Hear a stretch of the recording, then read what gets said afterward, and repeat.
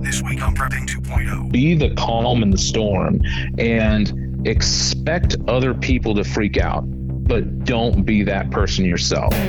When disaster strikes, will you be prepared? This is Prepping 2.0 with authors and prepping experts Glenn Tate and Shelby Gallagher. Online at prepping2-0.com. Get ready. Prepping 2.0 coming in 3, 2, 1. Hello, Prepping 2.0ers. This is Shelby Gallagher over here at Prepping 2.0, joined by my co-host on the show and co-host in life, Glenn Tate. You guys loved him from the last episode. Our guest returning to us is Chris Dwallet. He's a writer at ammo.com. He tells us about getting his mother-in-law out of Ukraine and, more importantly, the prepper lessons he learned from it. And, as always, remember, the only thing harder than planning for a disaster is explaining why you didn't. As we're listening to Chris talk about this story and talking about bugging out, and you might be thinking, oh my gosh, I've got to get some prepping stuff going here because things just feel unstable around us. I cannot express to you anymore how important it is to get your deep preps. What do I mean by deep preps? Glenn, what do I mean when I say deep preps? These are not pantry items. These are not short-range consumables. These are not the kind of foods that you put in your pantry and you kind of ATM style it. You put it in, you take it out, and you use it on a daily basis. These are things you put away for when things are really, really dicey, and they need to be able to store for a really long time. Numana Foods, great folks over there. You can find them at our website, prepping2-0.com. Click over on Friends and Affiliates. They will get you bulk, freeze-dried, deep preps. These are shelf-stable items for multiple years and decades that will check off that box for you. Make sure you have your deep preps in order. Top 100 items that disappear first list based on the experiences of Bosnia survivors. This list is available at prepping2-0.com, our website, under the appropriately named heading, Top 100 Things, List of Things. Number 28, gasoline containers, metal or plastic. That's right, you need gasoline, you need a place to store it, you need a place to transport it, and you can't put gasoline in just any container. Metal is preferable. There are plastic ones that don't dissolve, so you need to have that. You're going to need to bring the gasoline where it needs to be as opposed to just driving up and getting the gasoline as you would normally do. Here's what you missed from a recent after show if you're not a Patreon. Number one gun, if you are a new prepper and you're like, okay, I need to start building my stockpile, first thing I'm going to say is you're going to want to get a handgun. My preference is going to be semi-auto, but if you're a revolver person, hey, you do you, but you're going to want to get something that you can both conceal but still has a decent amount of magazine capacity to it.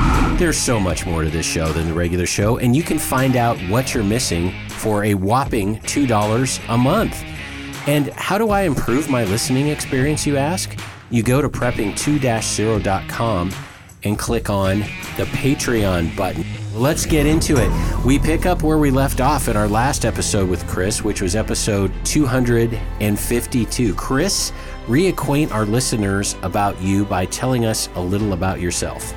Thanks for having me back. It's great to be on the show. And yeah, I'm a former competitive shooter. I'm a former biochemist. I've been shooting since I've been about 6. I currently work for ammo.com. And yeah, we're talking about the story of me bringing my mother-in-law from Ukraine to the United States. I married my Ukrainian wife back in 2000 and I almost lost it there. 2018. Don't forget that date. I almost did the husband thing there. It's quite a story. Right now we're in Heathrow. We're waiting for security to bring my mother-in-law back to me, hopefully. But yes, if you were waiting on that cliffhanger from our last episode, they did bring her back. They got everything taken care of. They scanned her boarding pass. She was able to come through security with me. And then we're finally in the airport, right? And you're thinking, okay, now you've got it. Well, I had booked a flight from Mexico City to Tijuana the night before while we're sitting in the hotel. And everything seemed fine, right? But we get in the airport, I get into that lovely airport Wi-Fi, and I get this email notification that there's a problem with my ticket. Of course, they don't. And to set the stage, you're in Heathrow because you're going to go from Heathrow, which is in London, to Mexico City. And now you're booking the next leg, which is Mexico City to Tijuana, because apparently it's far easier to get in the United States from Tijuana than it is by going through an embassy and getting a real visa. Which just, it drove me crazy through this entire process. It made no sense, but it is what it is, and we have to deal with the situation we have. As my grandfather would say, you play the cards you're dealt. Yep. Doesn't matter whether they're good cards or bad cards, but you got to play. So, yeah, we have to do that. Again, as I reiterated in the first episode, all of this is completely legal. I'm not taking her across the border. We're planning on claiming humanitarian parole once I get her there.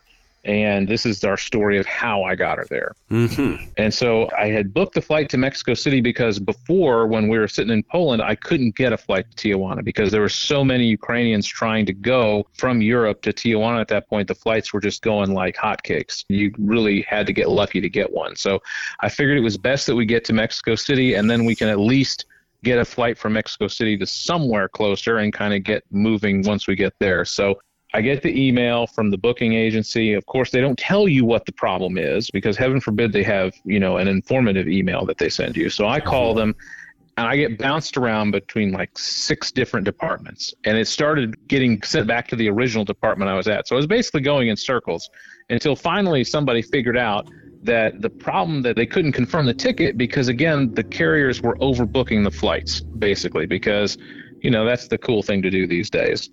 So it was humorous. I was literally almost on the jetway to get on the plane. And the guy's like, well, can we call you back in an hour? I'm like, dude, I'm getting on the flight to Mexico City right now.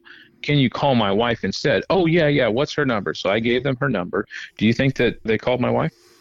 No, they did not. Why would they do that? Yeah. I know. Why would they actually read the notes, that they put in their system? So we get on the flight, no problem. We're about halfway over the Atlantic at this point, and I think to myself, maybe I ought to check on things. So I go ahead and pay for the in-flight Wi-Fi, which we, lovingly call Fly-Fi, and text the wife, and she's like, no, they never called. I'm like, okay, so we don't have a flight. So we're going to need to get a hotel in Mexico City because we don't have a flight out at this point. So talk to my mother as well, and I'm like, hey, can you book us a hotel room?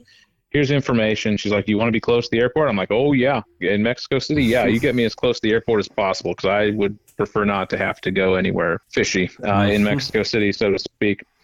And so we land in Mexico, and here's where the fun begins. We'll put it that way. So we go into customs in the Mexico City airport. And, of course, if you listen to the first episode, in my mind, I had purchased the correct visa from all my research that I could find for getting into Mexico for my mother-in-law. I got the right visa. I had it printed out. We finally get up to the table or the desk, whatever you want to call it, and he asks for a visa. I give it to him. He's like, well, this isn't the right visa. I'm like, okay. He's like, well, you're going to have to go online and get the right visa. I'm like, sir, you do understand that we're in customs, right? And you have the Wi-Fi block down here. How exactly do you propose that I purchase the correct visa for my mother-in-law? And he kind of gives me that look, right, that you get from customs agents. And he's like, okay, give me your passport. Give me a minute. I'm like, okay. So we wait there. He saunters off.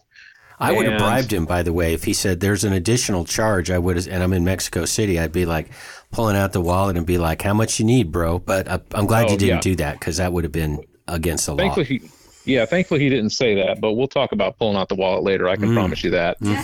But he eventually comes back and he's like, "Now next time you make sure you get this visa." I'm like, "Yes, sir. Absolutely." Next time you're fleeing from Ukraine. Exactly. I'm thinking to myself, I am not coming back here if I can avoid it. So, but thank you, sir, for pointing out my mistake. I will make sure to not do that again. So it was kind of my humorous moment in there. But we get out. I have the hotel address, go out, get a taxi. And because I learned my lesson in Poland, remember, always take the taxi from the airport. Come to find out that I actually this time did not need to take the taxi because the hotel was literally connected to the airport. But he took us on a quick little drive around anyway, not mentioning that. Well, there's the pulling out the wallet then, right? Yeah, a little bit. But we get checked in. It was a very nice place. And we get in there, and I start trying to figure out how in the world are we going to make this next leg. And I had another friend who was actually doing the same thing with his mother-in-law, except he wasn't bringing her to Mexico. He just flew her to Mexico, which, as we kind of discussed before, I would have never been able to pull that off with my mother-in-law. She would have been stopped in Poland and would have never gotten here. So I start looking for flights to Tijuana. He's like, okay, here's what's the situation. There are so many people that were showing up in Tijuana at this point. They were giving out numbers to all of the refugees who were coming across the border there because they were overwhelmed at that point.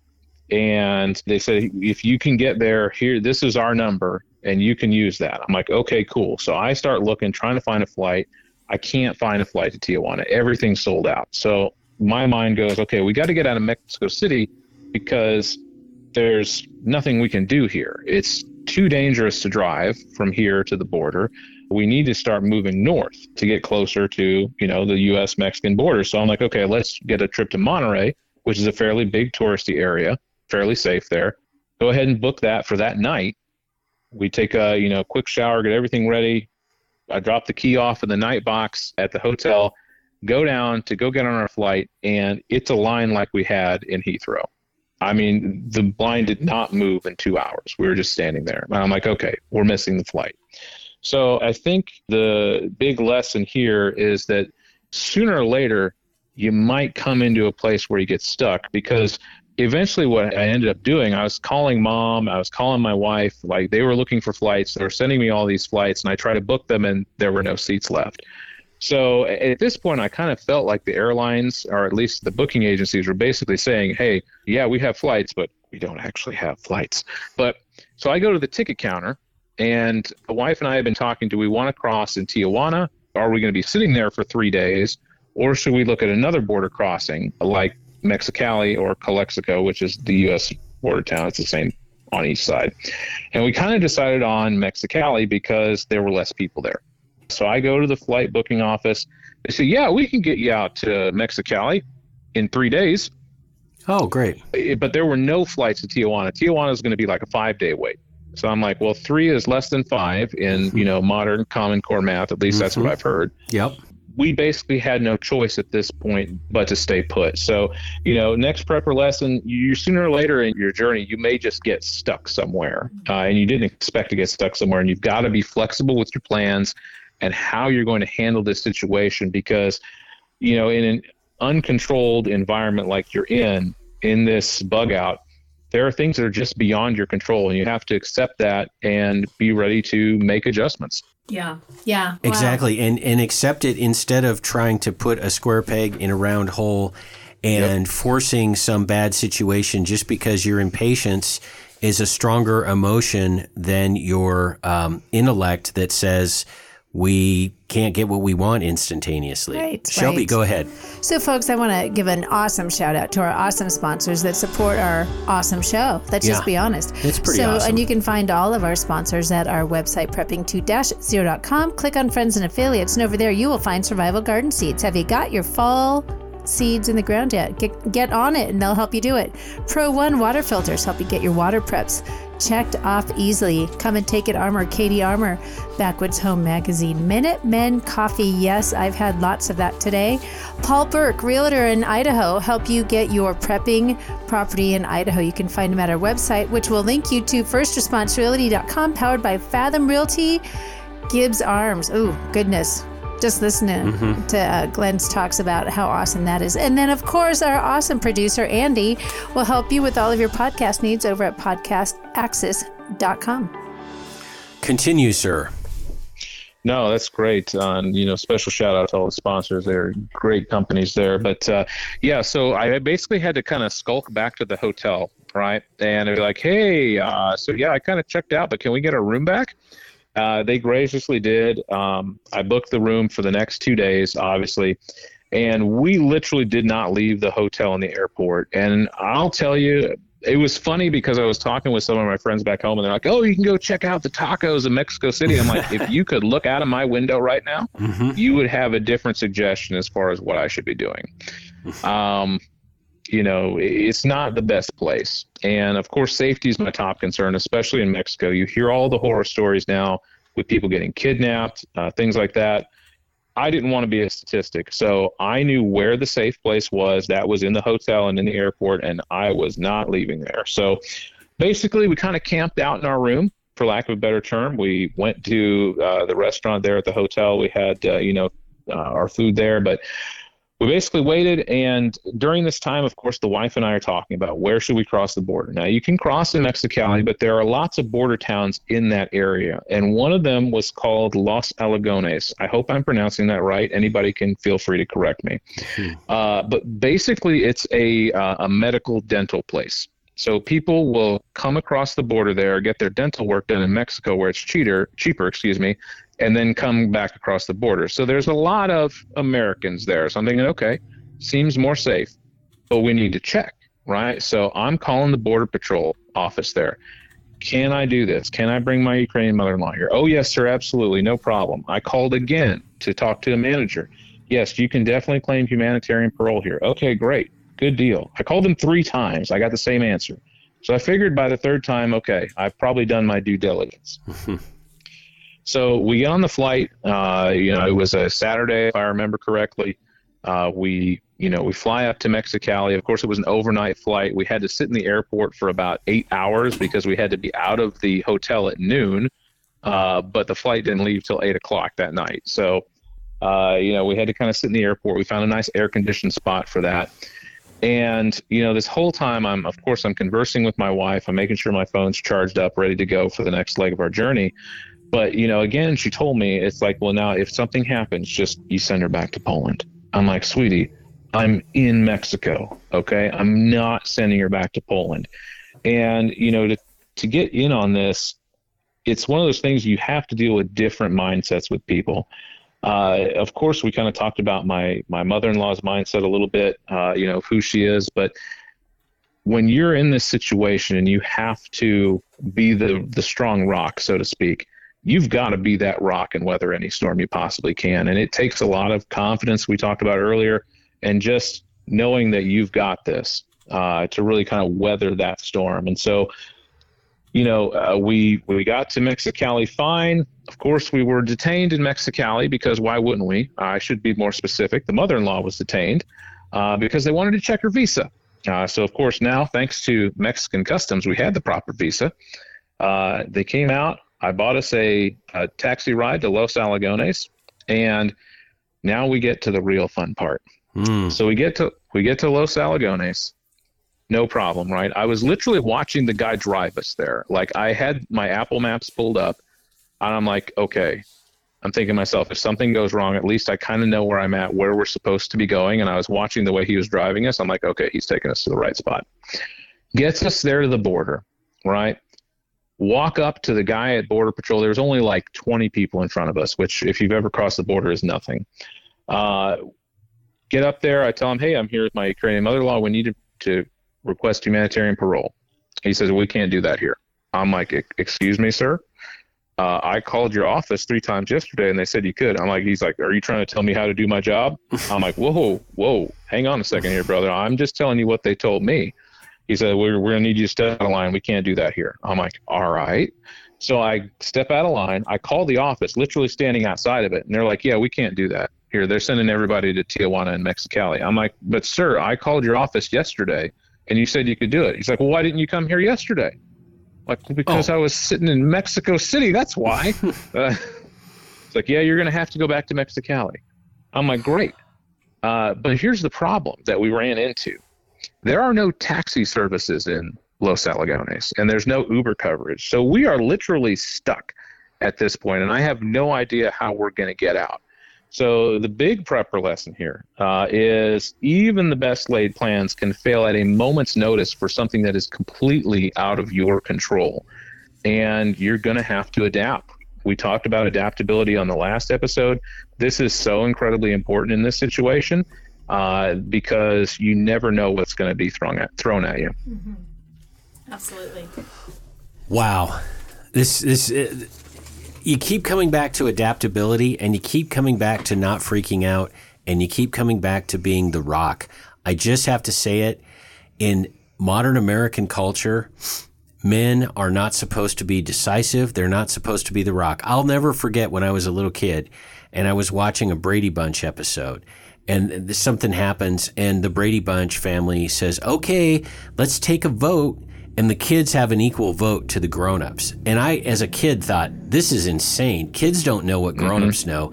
And so you did what you had to do in this setting because you were not infected with this modern anti-male bias in this country. And I'm speaking in very general terms, obviously. So before we go any further, because I'm sitting here listening to this is all happening in Mexico, several locations in Mexico. Mexico City is not a safe place. Mexicali is not a safe place. Monterrey somewhat is because it is a resort town and there's more American influence there. But still, it's not a safe place. I would feel way more safer over in your European airports. I mean, tell us about, if you could take just a minute and deviate from the story a moment. I mean, being an American in Mexico then and now is you've got a target on your head, and and you're basically escorting your mother-in-law to safety. So tell us about how that felt, what that was like, what the atmosphere was like. I would say that, at least in the hotel, all the hotel staff spoke English as well as Spanish. So I felt pretty secure in the hotel. But yeah, the airport was definitely kind of sketchy. It kind of reminded me of an airport from back in the 80s, but with less air conditioning. So it was definitely not exactly comfortable in the Mexico City airport. And I said that thing jokingly that we found the spot with air conditioning, but I was actually kind of serious too, because there were spots in the airport that were really, let's just say a little sketchy, and no air conditioning at all. So it was definitely tense, to say the least. But, my mindset was, as long as we're not, going around at night when there's less people around, but even then, you just never know. And that's why I never left the confines of the airport or the hotel, because you could look out of the window at the hotel. I wish we could share pictures, because I have a little video from there. But it looks like a shanty town. Exactly. It looked terrible there in Mexico City. And I'm like, we are not leaving this place. It's like we're locking the door and we're just going to stay safe. Honestly, in Mexico, safety was my top priority. Absolutely. I mean, we've all seen the movie, Sound of Freedom, and all of it. The ability to snatch somebody and commit a crime, adult or child, on the streets in cities that are like this is insane, with no hope for getting that back. So we have just a couple of minutes here. So, tell us. I'm looking at kind of your next lesson. Tease it out for us a little bit before we take a break, Chris. So this, in my opinion, is the biggest lesson of the whole trip, when I'm trying to figure out how I'm going to get us back from Los Alagones to Mexicali. And there was really a revelation moment for me there that I'm really excited to tell you about next. Oh, very good. So he's going to tease us out a little bit there. We're going to make you guys listen to the break and come back on the other side of the break. But before we do that, again, we have a minute or so. Tell us about the awesome coupon code that you have for our listeners. Yeah, ammo.com. Yeah, definitely. No, if you guys like ammo, which I know all preppers do, make sure you get to ammo.com/Chris, CHRIS. Get a free $20 off coupon. All we need is your email. We do not spam you. We do not sell your email address. That is good for life. So if you want to save some ammo, go to ammo.com/Chris. It'll be down in the show notes for you to click on as well. Awesome. So, folks, of course, join us on the other side of the break. I know we're kind of camping out here this show. We've been kind of picked up this story in the travels through Mexico. Remember, though, this is Chris basically escorting his mother-in-law out of the Ukrainian war and getting her to safety in the United States. Folks, join us on the other side of the break for more from Escaping from Ukraine and Prepping Lessons Learned. More Prepping 2.0 with authors Glenn Tate and Shelby Gallagher is coming right up. Hear all our previous shows free online at prepping2-0.com.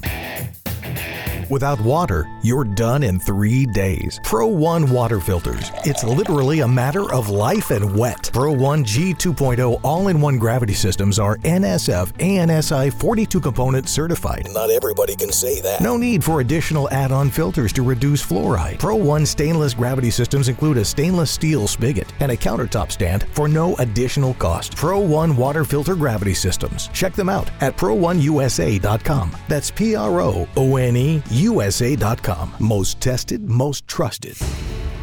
Prepping 2.0 is about that next level of prepping. One of the key 2.0 items to have is bulletproof body armor plates. I used to think body armor was too tactical for a regular guy like me, but it isn't. Give yourself, your family, and your team an unfair advantage when bullets are flying. Body armor used to be expensive and hard to get. Not anymore. KD Armor, and that stands for Come and Take It, makes solid and affordable body armor for normal people. Get body armor while you can. The clowns in Congress are trying to prohibit future sales. KD Armor is the place to get it. CATIarmor.com. Prepping 2.0 listeners get a 10% discount when you use the coupon code GRANT. When the grid goes down, darkness will descend fast. Used to be there was nothing you could do about an EMP, electromagnetic pulse, or CME, coronal mass ejection. Now you can protect your electronics, protect your family, thanks to EMP Shield. EMP Shield invented a simple-to-install device that prevents whatever's connected to it from frying in an EMP or CME, and it costs just a few $100s. EMP Shield has been tested by independent laboratories and passed muster with the government, which has ordered lots of them. Google EMP Shield and see for yourself. And save some money. Get a $50 discount per device. Go to prepping2-0.com. Click on the Friends and Affiliates page, then click on the EMP Shield logo. At checkout, use coupon code PREPPING2.0. It's all one word. Shelby Gallagher here. We found that you need to layer your food preps. Yeah, this is Glenn Tate here. A lot of times the hardest part of layering is the long-term foods. We love Numana foods, which have a 25-year shelf life and are non-GMO. Also, organic meals are available. Numana comes in family-style portions and in bulk.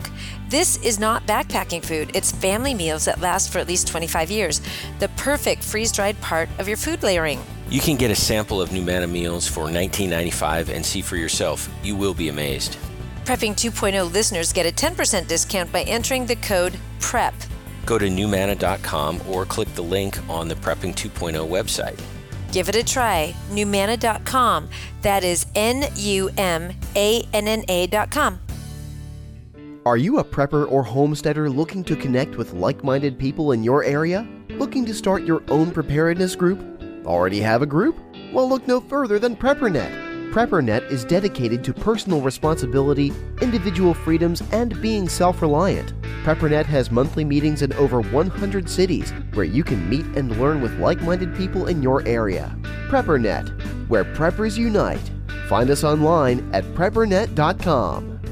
In a tactical situation, your AR is your life. Gibbs Arms makes a sweet feature, the only side charger that can use a standard bolt carrier group with no modification. Gibbs makes them in 9mm, 5.56, and 308. In fact, Gibbs Arms has been granted 8 patents for unique innovations. The company started back in 2008 when 2 Boeing engineers realized no one else made what they wanted. Take a look at their website and see all the ways Gibbs Arms can help you mod your AR. Gibbs with a Z, arms.com. That's GIBBZARMS.com. Now, more of Prepping 2.0 with authors Glenn Tate and Shelby Gallagher. Welcome, everyone. Thanks for rejoining us. We're just getting started with our gripping conversation about Chris's escape from Ukraine with his mother-in-law. For even more, oh my gosh, stick around for the after show. Oh my gosh, last week, you need to be a Patreon supporter. 5-gun battery we talked about. Oh, goodness gracious. And if you're not a Patreon, just check it out on our website, prepping2-0.com. Click on the Patreon button.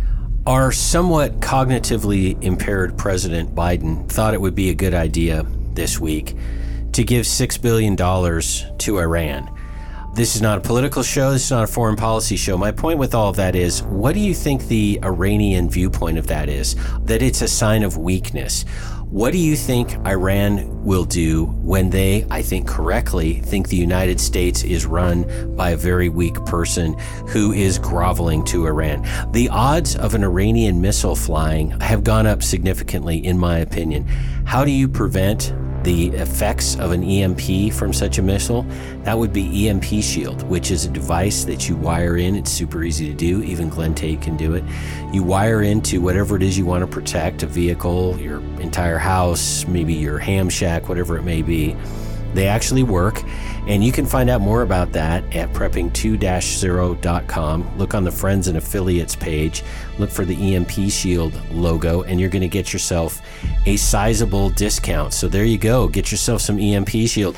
Archive Dive, episode 77, which aired April 2020, was the beginning of some magic. Oh, my gosh. It was the first time we had Dan, the food industry executive, on. He's really a food industry executive, and he has insight that will blow your mind about why food. Again, go back in time to April of 2020. That was the TP shortage. that thing that we can't talk about, illness that, shut everything down.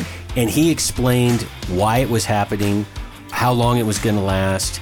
And I keep coming back to he explains why it's happening. You understand a problem much better when you understand why it's happening. For example, he would talk about there was one place in the world that made ketchup bottle squirt caps, right? And that all the ketchup production in the world was stymied because they couldn't get the little squirt bottle caps. And that's why there wasn't ketchup on the shelf. Stuff like that. It was amazing insight. We've had him on several more times. You can use the new handy search feature at prepping2-0.com, the little magnifying glass in the upper right corner. Shelby's favorite thing in the world is the search feature. And just type in Dan, and you're going to find all the times he's been on. He is by far, no disrespect to Chris, Dan, the food industry executive, is our most famous, popular guest. Well, and if I can add to that, the one thing he does, he tells you the landscape of what's happening now and then what to expect. And he has been 100% accurate. To a really scary degree. That's right. So, Chris, resume where you were. Thanks for that. And I'm glad to at least be held in close company with Dan there. That's a good one there. But so now we are stuck. And I mean, we are literally stuck in Los Alagones. Now, of course, there's a lot of Americans around here, but they can't do anything for me because they don't have their vehicles. Their vehicles are all parked across the other side of the border. So I pull up on my maps, I pull up taxi service, Los Alagones, and it gives me a hit. So I'm like, okay, let's give this a try, right? So we start walking, and I have this moment, and the only thing I can describe this is a moment of clarity. Something happened. It was almost like in the movies where they do that camera thing where the middle of the screen stays focused, but the sides of it pull back. I'm looking down this street, and something just tells me, do not go down there. Now, you can interpret that as you like. You could say it's your lizard brain. You could say that God was speaking to you. You can just say it was your intuition. Whatever you want to describe it as, I knew in that moment I had to turn around. Otherwise, I may not be here for much longer on this world. And that is my next prepper lesson, and probably the most important one out of this entire story that I've had is always listen to your gut, especially if you are in unfamiliar territory or it looks sketchy, because if it walks like a duck, it talks like a duck, and it looks like a duck, it probably is. So if it looks like a bad area, more than likely it is. The best thing to do is turn around and go back, and that's exactly what I did. And I kind of feel like I'm probably here today because I did that. Once again, we keep bringing up this point about modern American culture, especially as it's focused on or targeting men. We, American men, are not supposed to go with our instincts because we're dumb and we have toxic masculinity and we are paranoid and we're just trying to put on a show to make everybody think that they need us because we're the key to security. You have to flush all that garbage out of your mind and go back to reality. And reality is you need to listen to your instincts. We don't know, just because we can't explain why it is that you got that sense. Could be all the things you mentioned, right? I mean, and they're all very different things. Since we don't know exactly why you had that hunch, that doesn't mean that the hunch wasn't accurate. And the older I get, the more I trust my instincts, because I think my instincts are getting more and more refined by life experience. But still, men in particular, give yourself permission to trust your instincts. It could save your life. So please continue. Great point. Always listen to your gut and those instincts in that situation. So I basically turn around and start heading back where I was before, where I knew there were more people that, I was going to be more safe with. And I'm walking past this dental office, and the guy who's sitting out there, they had a doorman. He's obviously a local, but speaks to me in perfect English. He's like, "Oh, how you doing today, sir?" I'm like, "Well, I'm not having the best day so far." And so I kind of tell him what's going on. And he says, "Hang on a minute. Let me make a call for you." I'm like, "All right." So he gets on his phone, starts calling everybody he knows. He finally finds Jose, my good friend in Mexico now. And Jose can give us a ride back to Mexicali. So before, we had been in a very nice taxi, air conditioned, everything. Jose pulls up here with a frickin' jalopy. That's the best way I can describe it. The windows are down because there's no air conditioning. The thing sounds like it's going to die. But I'm like, you know what? We don't have any other choice at this point. There were no taxis coming into town. it was either this or nothing. And so, you talked earlier about pulling out the wallet. I definitely left the doorman a nice thank you gift. We'll just put it that way. Because without this guy, I don't know what would have happened, honestly. And the gentleman he called over, Jose, was a dental assistant at one of the other offices. They actually asked if we could cross on the Phoenix border, which apparently was, I guess, closer to his home. But I called them and they're like, yeah, we've never done humanitarian parole before. I'm like, okay, we're not going to have me be the first one. So Jose agreed to take us back to Mexicali, hop in the car, and off we go. I had a lovely conversation with him the entire way. But I think the big lesson here is sometimes you're going to have to rely on the kindness of other people. It may just happen that you get stuck in a situation like this, but always trust your judgment on who to trust. I had several of the clients walk out of the dental office there and tell me, hey, this guy's cool. He's legit. He's on the level. You don't have anything to worry about. He'll get you where you need to go. So I had some confidence in that. But, you may just have to rely on the kindness of someone else. So, to tandem this lesson, if sometime that becomes you, that you're the person that someone else has to rely on, always do the right thing is my best advice. And I have to say, we've been talking about how unsafe Mexico City is. I think it's fair to give a broader viewpoint of, in my opinion, a broader viewpoint of Hispanic culture. And that would be the overwhelming percentage, I think more so than blue state Americans. The overwhelming number of Hispanics are very family oriented. They're very generous. They're very kind. And I honestly think that your average Mexican that you were talking about, Juan in this case, is probably got a bigger, better heart than people in Seattle or Portland. So there you have it. So we need to keep stuff in context. And it sounds like 100%. That's what you're talking about. Definitely. Of course, there are bad elements in any city, and that goes for Mexico as well. Of course, there are bad elements there, but the overwhelming majority of people have a good heart.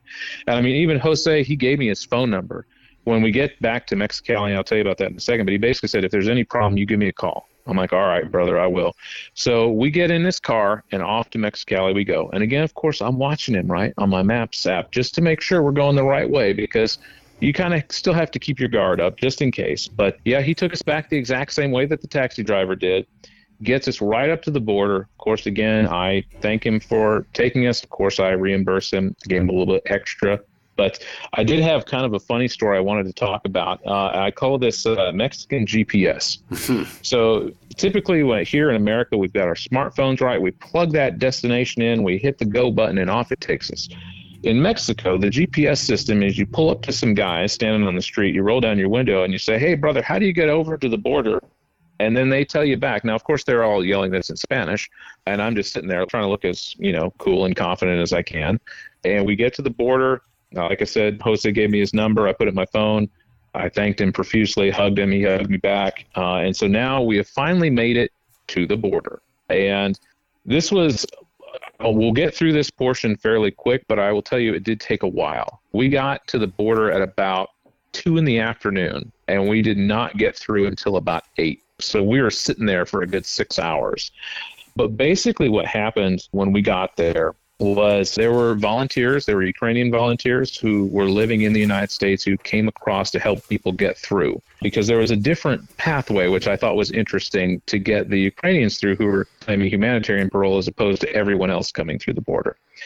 So they basically would call people back in groups. They had us pulled off on the side, and they would call people back. They called mother-in-law back, and I'm, of course, left sitting out there going, well, what in the world is going on, right? And so I went ahead and I decided to just go buy everybody some water, because it's like 80 plus 90 degrees out. It's pretty hot. So I just bought all the volunteers some water. It cost me like $5 in pesos, which is nothing. And I took them to everybody, and they're like, hey, let me go see if I can do something here for you. So one of the volunteers goes back, and he's like, hey, Chris, come here. I'm like, okay. So he takes me back. I get to sit with my mother-in-law, which turned out to be pivotal, for lack of a better term. And I'll tell you why here in just a second. So we're sitting there. They're taking the women and children back first, and the families. Totally get that. I'm totally fine with it. I have young children myself. The last thing I want is for them sitting out in the same place for 6 hours. So totally get that. Everybody was cool with it. We finally get through all the, and they're taking one family back at a time. So it's taken about an hour per family. they start. I'm of course in contact with my wife this whole time, and we're getting later in the day. And she told me, well, if you don't get through today, just send her back to Poland. I'm like, honey, stop with that, okay? I don't know your wife, but I'm telling her to stop with that. I know, but it's the punchline of the entire trip, Exactly. and we've laughed about it so much now, but at the time I was livid at that point. I'm like, honey, I can see the United States. It's like I can look to my right and it's there. It's like we are not going back to Poland. I'm like, sweetie, if I have to get a hotel here for the night and we come back in the morning to do this again, we're going to get her through, and that's just all there is to it. And so my next prepper lesson, and we've kind of hit on this before, is just be the calm in the storm and expect other people to freak out, but don't be that person yourself. If you're going to run this show and you're going to organize this and do it and have this situation, you have to be that rock and, keep everyone around you calm. Yeah. So true. And this plays out in 299 Days in a Great State. We illustrate exactly what you're saying with dialogue and characters and people, and we give examples. But you are providing listeners invaluable prepping lessons because you've got the context. You've got the people. This really happened, and this isn't theoretical. This isn't like some 10-point plan checkoff thing. You know what I mean? This is real. So, yeah, keep going. So now we get kind of one of the funnier parts of the story, and I've told this joke before. My mother-in-law explained what happened, but the entire time the volunteers are prepping everybody, right? They're telling them, okay, the password, as they joked, is humanitarian parole, meaning that when they call you back, you have to ask for humanitarian parole. I mentioned before that my mother-in-law doesn't speak too much English, and so we're sitting back there waiting for them to call us back, and I asked her, I'm like, okay, what do you say when you get back there? And she's like, I'm like, humanitarian parole. She's like, da, which means yes. I'm like, no, I need you to say it. Da. I'm like, oh boy, we're in for a moment. So they finally call us back, and I think we must have gotten a shift change with Border Patrol because I got the happiest Border Patrol agent I have ever met in my life. I mean, this lady came out, and she's like, oh, who's next?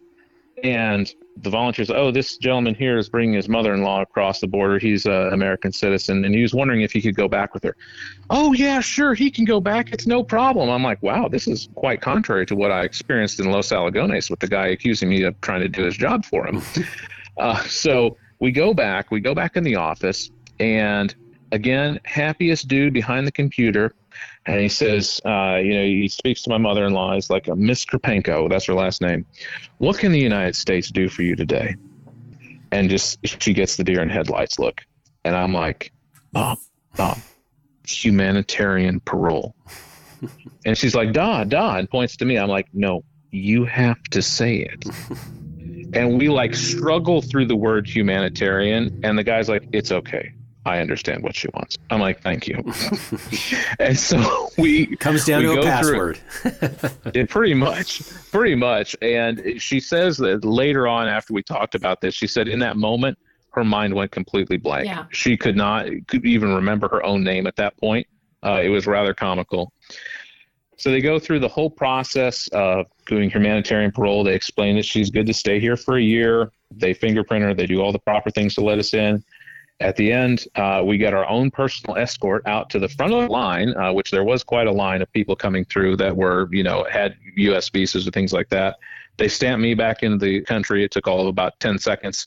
And they said, welcome to the United States. And they let us out. And so it really came down to just never giving up, really is the big thing there. But, of course, now we're in Calexico. And the one thing that I failed to mention is we have friends who live in San Diego. We have some family friends that we've known my parents have known actually since college. They actually graciously came down and picked us up there. And we spent the night in San Diego. The next day we flew back to O'Hare on a direct flight. And then I drove the mother-in-law back to Indiana where we live. But the one thing I will tell you, that night when we got to their house, it was probably the greatest shower of my life. And I will tell you that this is my last prepper lesson for you, is that personal hygiene is more important than you think, especially in a situation like this where you are in a hostile environment. It's hot, you're sweating, it gets nasty. It's a great place for disease to crop up. I know I had athlete's foot pretty bad for the next week that I had to take care of because I was in my shoes all day. And so your clothes are going to get nasty quick. So having that extra set of clothes in your bug out bag or something like that can be a huge benefit. Don't think that you're just going to bug out with the clothes on your back, because it's going to get nasty quick. Yeah, if you have to choose weight and space-wise between an MRE and some underwear and a shirt and some socks, go with the underwear, shirt, and socks. 100% on the socks, extra socks if you can spare the weight and the space, because you got to take care of your feet. If you don't have your feet, you're just dead in the water. Oh, I want to expand on that. I just think about all the times when I was younger and all the backpacking I did, and I'll, put a 40, 50 pound pack on your back and then hike for 10 to 15 miles a day. If you do not have good socks and you do not take care of your feet, and I talk about this in my books, you're out. You get the blisters, you get the infections, you're out. And I have a character in my books that is trying to do a rescue herself. Can't. She ends up with busted, infected blisters, right? You didn't get taken out by anything cool like machine gun fire. It was your feet. Yeah. So it's so huge on that. So you're home. Yes. Tell us about being home. It was a very wonderful feeling, to say the least. Not only that I had gotten this done, but I was able to do it for my wife. I was able to, help get her out of that situation that they have right now in Ukraine. Since then, they instated the Uniting for Ukraine program about a week after I got home, and I was like, well, that would have been a lot easier. But the thing is, you didn't know that going in. Right. It's no different than trying to reanalyze a stock trade, right? It's like you don't know the future. So they could have done nothing, and then they could have closed the border, and then they wouldn't have let it. We would have been, even worse situation. So I was glad we did what we did. What they did do, which was very nice, was they extended her stay for an extra year, because Uniting for Ukraine allows them to stay for 2 years on humanitarian parole. They did that with no problem. We recently did what's referred to as TPS, which is temporary protected status. Again, all of this through USCIS, Immigration Services, so that she can stay an extra 6 months after that. My wife and I have had our first child while her mother was here. Thank you. Well, it's so great that she could share that. That's got to be terrific for everybody. It was huge. It was huge because it was her first grandchild, and it was a monumentous occasion. So things have been good. She's been staying here. Again, I know I want to say everything we did was completely legal. We support her completely, so I don't want people thinking that their tax money is going to pay for my mother-in-law. I can promise you it is not. It's probably just been sent to Iran, as we talked about in the break, but it is not going here. I can promise you that much. Well, we all know there's a huge difference between legal immigration and illegal immigration, but that's a topic for another day. This has been fantastic. I counted 11 prepper lessons that you shared with us in context. Why don't you spend the next 5 minutes or so before we go into the after show, where you're going to talk about, besides the hilarious lightning round, we're going to have a guy, a writer for ammo.com, answer the question, 9mm lives up to the hype or overrated, which is going to be awesome. So it's going to be good. Go through and summarize your 11 prepper lessons, especially now that people have heard the entire story. They can really relate it to what you described and things that happened to you.